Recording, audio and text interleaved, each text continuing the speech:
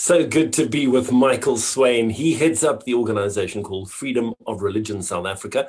Micahel, good morning, and thank you so much for chatting to us yet again. Well, good morning. Good morning, Jonathan, and always great to be with you and on your show. Thank you so much. So, Micahel, there's been a number of interesting developments, and I think one of the things that, if we look back at the year as a religious community, as a community of faith, there are a lot of things that we need to be aware of. Would you take us through some of these, please? One of the things that I've been really giving some thought to, Jonathan, is there's definitely a move towards the broadening of hate speech. And I think we've discussed on many occasions that the constitutional definition of hate speech is very narrow, deliberately so.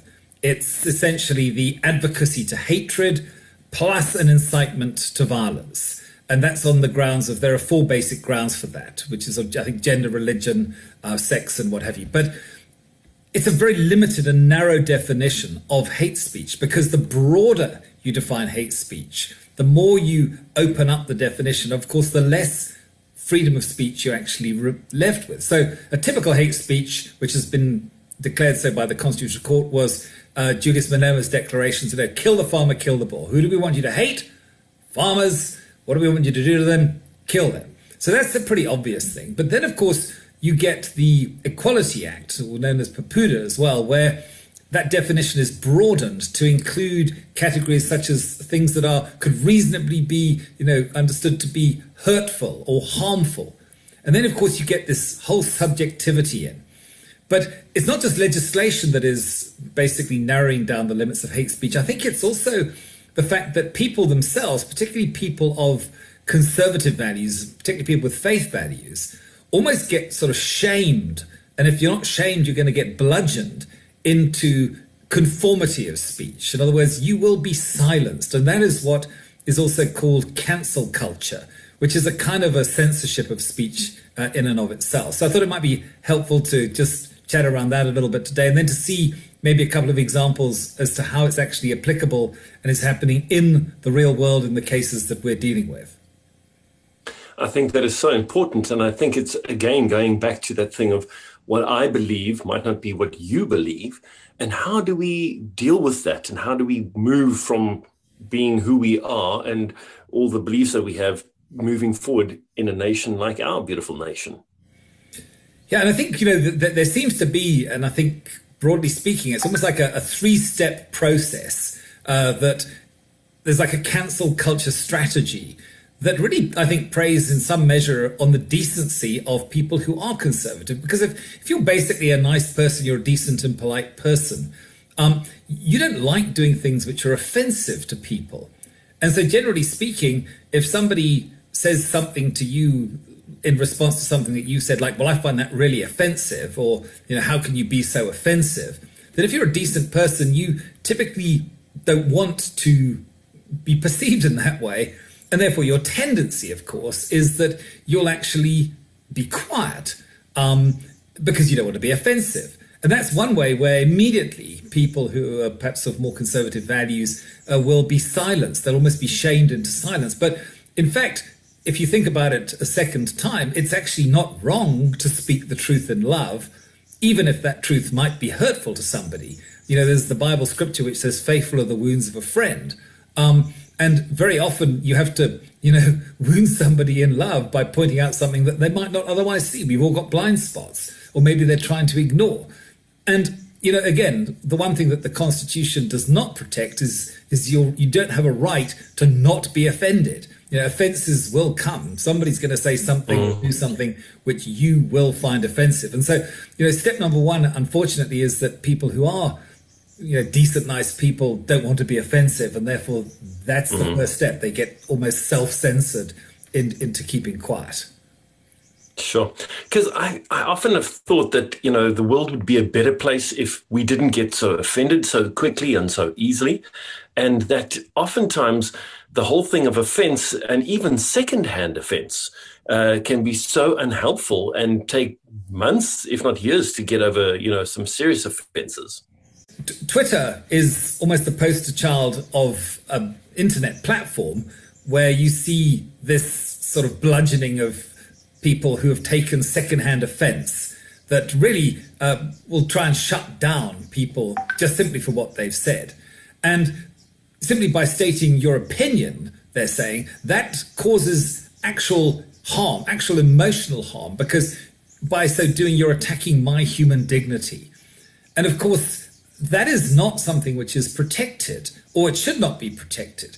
Because as soon as you start to shut down free speech, as soon as you start to bring in this almost attack on people for saying things that you don't like, it's like a macro response aggression to what might be a microaggression. You know, we had a case, for example, some time ago now with Zizi Popai, who was at UCT, who made a statement on her Facebook page which said, you know, we are legislating immorality, you know, God help us. I mean, she was referring to the judgment that had legalized same-sex marriage in the US. But for that statement, she was literally kicked out of the SRC. Her office was defaced. She had literal threats of violence posted against her. People were going after her bursary, trying to get that to be cancelled. So, you know, we can see that maybe the message isn't, look, if you do speak up, you will be attacked. But also it's a very salutary warning to people who might actually say something in the future. It's like, if you do, look out, because we're going to come after you. So, you know, that is the second step. It's like, we're going to make an example of somebody. And again, you know, I think we mentioned Dr. Duval, who was a presenter at the Western Cape Educational Department's meeting that they held on the guidelines for sexual identity in schools, for example, and particularly gender issues in schools. And simply because he presented international accredited studies which showed that the science on this matter is not 100% settled at all, he was immediately attacked. There were petitions raised. People went to UCT to say that they should consider not sort of qualifying him after his 4-year study. He was reported to the Medical Association of South Africa. They want to try and have him disbarred from ever being a psychiatrist. So again, even if he succeeds in fighting off those challenges, the message to people is, you better not do it or you will suffer the same treatment. We will find a way of sanctioning you. It really is actually so bad, because then you start to live more in your head and you're thinking about what you're thinking about, but you never feel the freedom to speak out about it. And so, you know, how do we move away from this? How do we move forward from this? Yeah, you know, and it is very difficult because, again, you know, one of the things that the Beloftabos owners are facing, and you might recall that the Beloftabos is the wedding venue, and they were basically attacked because they said that they were unable, because of their conscience and belief in marriage being the Christian definition of marriage between a man and a woman, to marry people who are same-sex, or to celebrate that marriage, more to the point, on their property. And here's an interesting statement from the lawsuit that was leveled against them by the same-sex couple. They said this: had the Beloftabos owners kept their opinions and belief to themselves, there would be no concern. The problem arises because they brought their opinions and belief into the public sphere.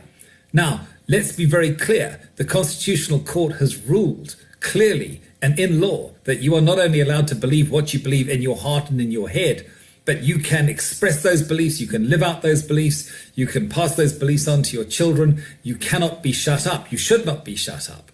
But of course, again, the cancel culture doesn't respect that, and it simply just keeps coming and keeps coming and keeps coming. So what do we do as believers? What do we do as Christians? What do we do as people of faith? Well, I think the challenge that we face is that, you know, because the attempt is to silence us, the third step is, of course, that we actually don't just want you to be quiet, and if you won't be quiet, we'll come after you. But if you won't be quiet, we'll not only come after you, but we want to get to the point where you will say and you will do what we want you to do, or you will be sanctioned. So, for example, in the Beloftabos case, the sanctions would be potentially, if they lose this case, a 2 million rand fine, and they would be basically then forced to celebrate same-sex marriages on their property and use their business to that purpose. So what can we do? I think what we have to do is we have to stand firm, Jonathan. That's the only thing to do. It's a little bit like, you know, having done all, stand therefore. We cannot back down, because this is going to keep coming. It does not get put off or pushed back simply because we acquiesce, because we remain silent, because we don't want to stand up and be counted. The more people say, no, I'm going to stand up for my rights, I'm going to stand up for my faith, I will defend my position as I believe it. That is a cornerstone of democracy. And I think we must not lose that freedom. The libertarian position used to be, I may disapprove of what you say, but I will defend to the death your right to say it. But unfortunately, all too quickly, we're getting to the place where it's say what I want you to say and how I want you to say it, or you will suffer the consequences. But I don't think that we must bow down to that. I think we must stand up. We must be counted. We must be strong in our faith. We must be ready to give an account for the hope that is within us. And I think that's the only way that we can face this thing down. We need to be bold and very courageous, even in a counterculture that is pushing back against the values that we might hold dear. We definitely have to. And to stay also relevant and be aware what is going on in the world around you, not just in our city, not in your community only, not just in the province, but also nationally and globally, to be aware of that, and then to encourage others to be aware of it as well. How do people connect with 4SA, Freedom of Religion South Africa?